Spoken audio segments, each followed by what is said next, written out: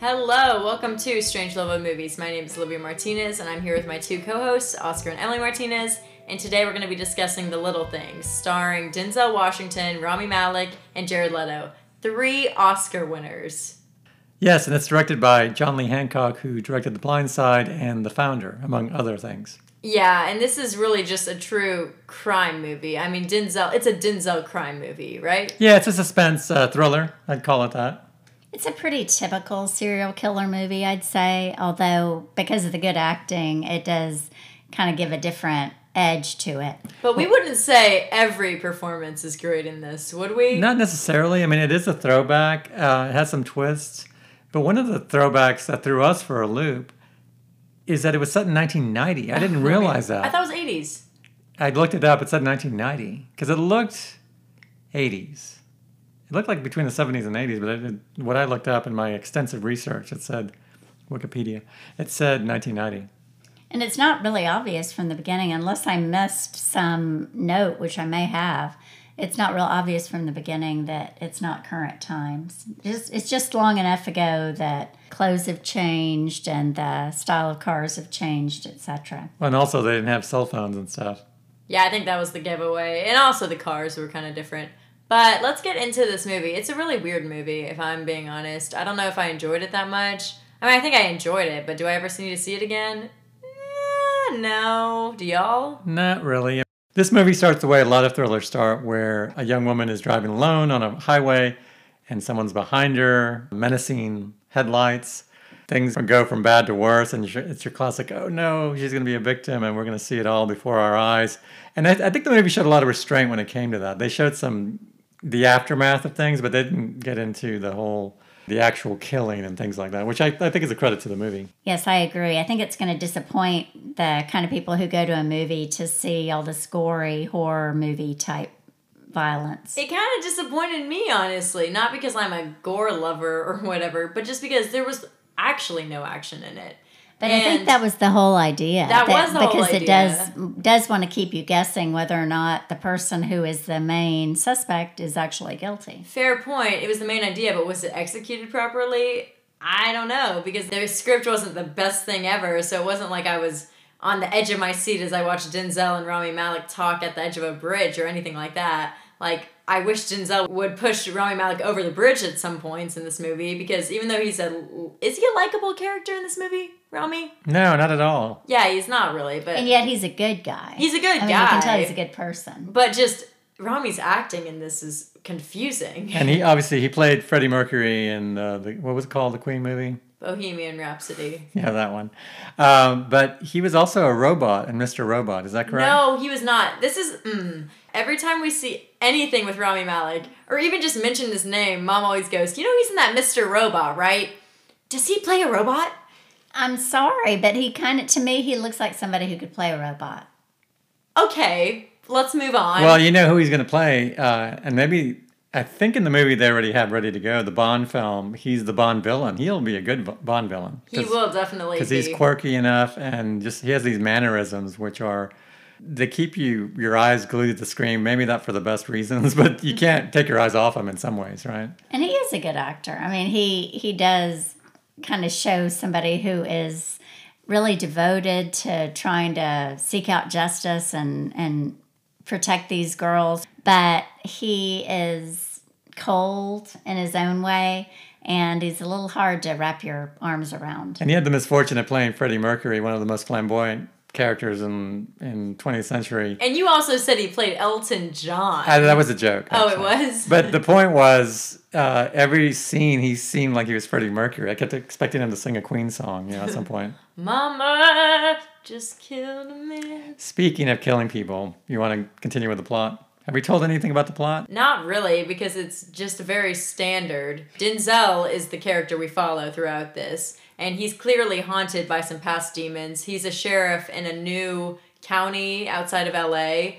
but when he comes back to LA, everyone knows him because he used to be top dog around there. And from there, he and Freddie Mercury team up to solve this serial killer crime. And the serial killer crime reminds Denzel of a case that he worked and did not solve. and it's haunted him ever since. And this is definitely a Denzel vehicle. Yes. And I think Denzel Washington is, I'm not alone. This makes it sound like I'm so ahead of my time, but he is such a good actor. He's just so natural, and you totally, any character he plays, it seems like you totally believe he's that person. And you like him and you feel sorry for him, but I kind of think it's hard to understand. The good thing about the movie is that it holds until the end what it is that's haunting Denzel, what it is that's really bothering him, and why he left his job in LA County for a job in some rural county. But in other ways, it's a little bit frustrating. You don't really understand why the character is in LA again, investigating this, and how does he have the merit to investigate with the LAPD? Right. Who's letting him do that? Yeah, and you get the feeling, because everybody makes it really clear. Remember how mean everybody was to him, that he left under a cloud. He used to work in that department. And then it gets into the issue that Denzel had that haunted him. And this is the type of movie, as Emily mentioned, you're familiar, the characters seem familiar to the extent that Denzel's character's name is Joe Deacon. He goes by Deke. And I kept saying the line of dialogue that would have happened 20 years ago in A Lethal Weapon, or 30 years ago, whenever that was. Well, Joe Deacon. You almost expect that, but nobody ever said that. But that's kind of, everybody had that recognition of him, and nobody's saying what it was. And I think it was pretty powerful twist at the end where they actually show what exactly was haunting them, in addition to, not solving that crime. The character himself, though, is kind of a caricature, because he is, what is that line you always use? He's the by-the-book cop who breaks all the rules. Right, yes. And kind of a stereotype. And I think that really fits his character. Yeah, basically, Tommy Lee Jones in every film, starting with The Fugitive, where he follows every rule except the ones he needs to break to get his man. Yeah, and for me, even though Denzel's great, and we'll get to Jared Leto in a second, but I don't really like this genre much, if we're being honest, and I really don't like this genre when it's super average. And something about all these crime movies are always so dark. Like, not the mood. I'm talking about dark. It's always taking place at night, and I can't see anything. Yeah, that's a good point. I mean, and it's considered a noir film, similar to Nightcrawler. Yeah. What it reminded me of, actually, is a movie from, 20 or 30 years ago, LA Confidential, where there's the college boy cop versus the kind of rough and tumble, old-style detective. And they both have the same goal of catching this awful killer, but they approach it in different ways. Yeah, but I think LA Confidential was much better than this. I think so, if only because it was first. I mean, I think in a lot of ways this kind of fits. It's almost like it's a combination of parts of a lot of other different movies. I like crime movies and I like thrillers, but to me this wasn't that good a whodunit.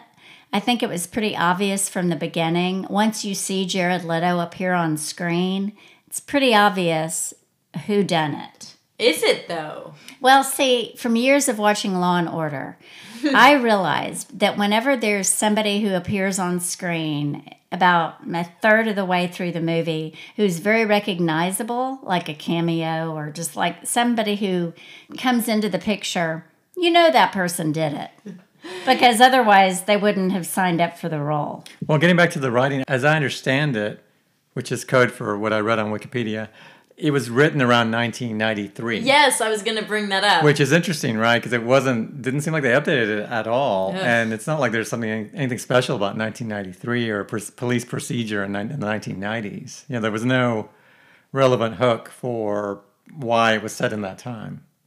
Speaking of Jared Leto, do you want to tell us a little bit about your thoughts about seeing your idol 30 pounds overweight and with greasy hair? Okay, before Jared Leto, really, really fast, this movie cost $30 million to make, and I think they spent all of that on casting, because 3 Oscar winners for a very average movie.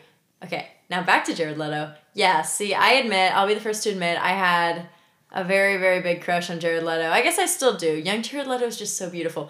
And while we were watching this movie, I hate to say it, but we were all kind of bored, so we would get on our phones occasionally, and I would just send pictures of Jared Leto on the family group chat when he didn't look crazy. He is a method actor, so he actually murdered people for this role. Right, Dad? That's what I read on Wikipedia. I don't think he went quite that far. No, but he is known for being quite wacky. And Mom, you had a funny scenario just thinking about their lunch break and all three of those super actors talking. Yeah, I could only imagine Denzel like this guy who can get out of his character pretty easily and just kind of making small talk with the cafeteria staff. Meanwhile, Rami Malek and Jared Leto are off in a corner just kind of staring each other down. And it's so funny because the last few movies Jared Leto's made are just so average, if not below average. And the man just goes so deep into these characters. And they're just funny tweets like, he'll literally kill a person for a role that gets 25 on Rotten Tomatoes. And you've heard about this happening in other films, but Denzel and he did not meet on the set until their first scene together to escalate the tension. Like these are two strangers coming across each other. Stupid. But again, they usually reserve that for a more highbrow movie or something. But they take it seriously, so hey. And I know that serial killer movies have become such a cliche in the last couple of decades, but there are some really well-made serial killer related movies that really have something to say. And I mean, Seven comes to mind and Silence of the Lambs. But I think this was one of those movies, and maybe it was because the script was written so long before. I really think that it didn't have... It was really was just like so many of the other movies that were not all that great. Good acting, but the characters were not all that interesting. One of the reviews put it best that they were the actors were aspiring for Seven, but the screenplay was more like, what is it, Along Came a Spider, which again is fine, it's entertaining, but it's a different level entertainment. Yeah, even though Jared Leto, we were goofing on him a minute ago, he's a ridiculous man. But he's the best part of this movie, right? He's the most entertaining part, at least. I mean, Denzel gives a solid performance, like always. But Jared, I mean, some of the stuff he says is pretty comical. Yeah, and those 30 pounds that he lost for Dallas Buyers Club, which is what he won his Oscar for, he gained them in this one. I don't know if he needed to. I don't know if that added anything to it. I'd say he gained about 60 pounds for this one. Did he? Whatever he lost, he gained plus another 30 pounds. Yes. Well, let's see. If he makes 2 more movies, he'll weigh 400 pounds. But I think that's important because he definitely did not look like a sexy movie star. He looked like a loser. Yeah, what a terrible... He was always wearing the same thing. He wore that uniform for that air conditioning repair shop where 3 of the 5 repairmen had criminal records. Whatever you do, don't hire them. If you're in LA listening to this, ABC, what is it, ABC Air Conditioning? No bueno. And Dad, don't you call that just hot actors getting ugly for roles the Brad Pitt effect? Yes, he's always growing a beard or something. Yeah, the Charlize Theron effect, too, for females. Yeah, but I think Jared Leto takes it to an extreme that is not necessary. Mom, you're not a big fan of the beard and the long Jesus hair, right? I think he's grown a little too old for that. And he was always talking about food. In this movie? Yeah, there's roast beef, there's tacos, and he was a hungry guy. A hungry fella. Maybe if Armie Hammer had played this role, maybe it would have had a different sort of scary effect. Stop! Not the Cannibal Hammer. The Cannibal Armie Alleged. Hammer. We certainly just don't believe the tabloids. His publicist quit today. That's PR nightmare. That's all I can say about Mr. Armie Hammer. Do the research yourself if you want to about that situation. Well, here's the question. Do y'all think Denzel was a bad cop? Was he a dirty cop? In a way, he kind of reminded me, again, I keep alluding to other movies, but I think in a lot of ways, this character reminded me of the policeman in Gone Baby Gone, the Morgan Freeman character, who certainly his conduct was not legal and in some ways not ethical, but he kind of did it for the right reason. And it's interesting. That's the only thing I can say about this movie that is maybe worthwhile or makes it important at all is the whole idea of the controversy over policemen now. And the idea that these policemen, these 2 policemen, the main ones, were trying to do the right thing, but they handled it in a really bad way. Really, really, really bad. And then they covered it up to benefit themselves.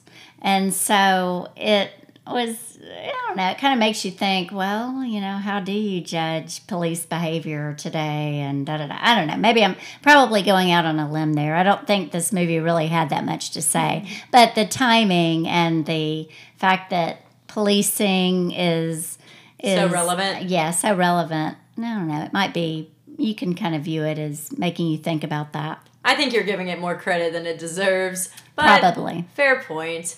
I don't think that this movie is easily spoiled because we really don't even know what's going on by the ending. But we'll talk about the ending for a few minutes so you can turn it off if for some reason the little things really intrigues you after this conversation. I mean, it is a good watch if you have nothing else to do and want to see 3 Academy Award winners. And Dad, do you want to get into it? Yeah, before I do, this isn't the type of film that has favorite scenes, is it? So we won't even do that this time. No. Well, yeah, the ending is ambiguous, kind of like the rest of the film. You're not sure some of the motivation and who did what and who's going to do what. There was some suspense. Definitely there's suspense when, there's some searches being done that aren't really legal.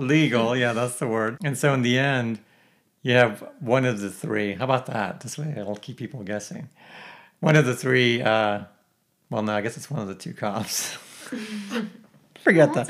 One of the 2 police officers is digging kind of an unlikely scenario where the suspected serial killer is directing the detective, Rami, Freddie Mercury, to dig. This is where I killed her and this is where she's buried. Oh, wait a minute. It's not here. It's over there. Oh, it's over there. Jared's having a lot of fun with this scene. Yeah, so he's in control of the situation. Yeah, totally which is in control. What he seeks. And meanwhile, Deke is out looking for him. Deke? And Zach and Deke, right? Zach and Cody? No, remember Jerry called him Deke, didn't he? Dak and Zeke. He called someone Deke. Remember that? Yeah. Anyway, so we want to give away the ending? I mean, that's one of the best parts. Well, I already said spoiler warning. Yeah. We don't have to spoil it that much. I think the ending is probably the best part of the movie. Yeah. It does have a little bit of a twist that makes you wonder whether or not what you think happened really happened.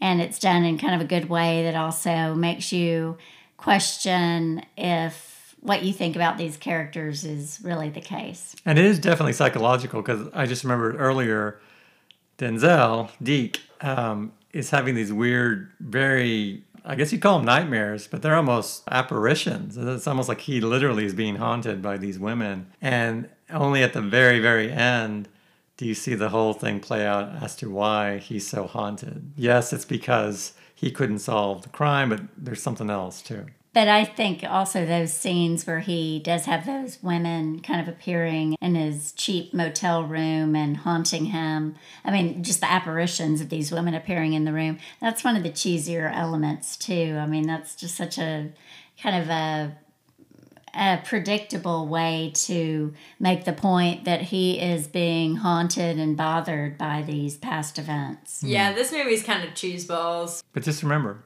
it's the little things.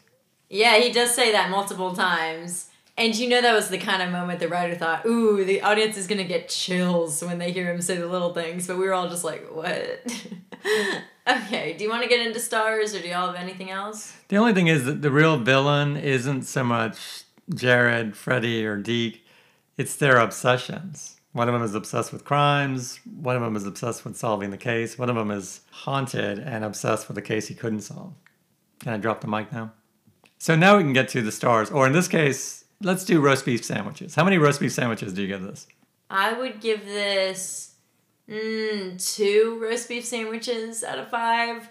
It's not too solid at all. It just seems like a waste of a lot of talent because all these men are very talented. Freddie Mercury, Jared Leto, Deke, a.k.a. Denzel, one of the most famous actors. Those actors where you can just say one name and everyone knows them? Denzel Washington is one of those. But you just said it's a one-name actor. So even though I respect all those actors, and I respect 2 of the 3 acting performances, sorry, Rami, I don't want to watch this again. Not good. I'd give it probably maybe a 1.5. Oof. I mean, it was entertaining enough while we were watching it, but yeah, I wouldn't want to see it again. It was the sort of movie that if it had been made 15 years ago, before all the other serial killer movies were made, it would probably strike me as pretty clever, but now it really is just kind of a rehash of everything that's been done before. I'd give it 1.5 roast beef sandwiches because Jared Leto was really hungry, so he probably ate the other half of the sandwich. That accounts for the extra 30 pounds, get it? Yeah, it was formulaic, and the only reason anyone talks about it is because of the 3 actors involved, but especially Denzel Washington, who was really good. But notice I didn't say magnificent. He can be magnificent, but he was really good. He can only do what he can with what he has to work with. I mean, some of those scenes where he's tailing Jared Leto in his fancy Nova, cool lime green car, those were kind of tense and taut, that kind of thing. And it was a testament to his acting. But those scenes were few and far between. So 1.5. Did I say 1.5 or 1.75? 1.5. 1.5, yes. And I think the only reason why this movie is going to remain in the public consciousness for a while is because Jared Leto is for some reason getting award recognition for this. He's gotten nominated for a Golden Globe and a SAG from when we were recording this. He certainly was disturbing and really you could buy into him as a serial killer, but not the sort of person, I don't know, it just kind of seemed like a stereotype of a serial killer. Well, it seemed like a throwaway movie. I don't know who decided that he deserved this. In addition to all the food he ate for the role, he was chewing up the scenery right and left, so there's that. I guess, but Jared, I guess we wish you the best of luck at the award shows. If he gets nominated for an Oscar for this, that is going to be one of the strangest decisions ever. But it will definitely be a Twitter meme if it happens. Of course, there were so few movies that came out this year. The competition is limited. I guess, but I think that he did beat out some people who may have deserved it more. Hey, wasn't he the guy who, when the pandemic started last year, in March 2020, he didn't realize it was going on because he was on a 12-day silent meditation retreat? Something like that, and that was just the most Jared Leto thing ever. I think he tweeted something like, "I came back to this world and it is a very different place." A ridiculous man, to say the least. Thank you guys for listening to our podcast about the little things. Follow us on Instagram at Strange Love of Movies Pod. We don't really recommend this movie. I don't have anything really positive to say, but we will see y'all next time. So long. Farewell. I can't sing the rest of the Sound of Music song, but yeah, bye guys.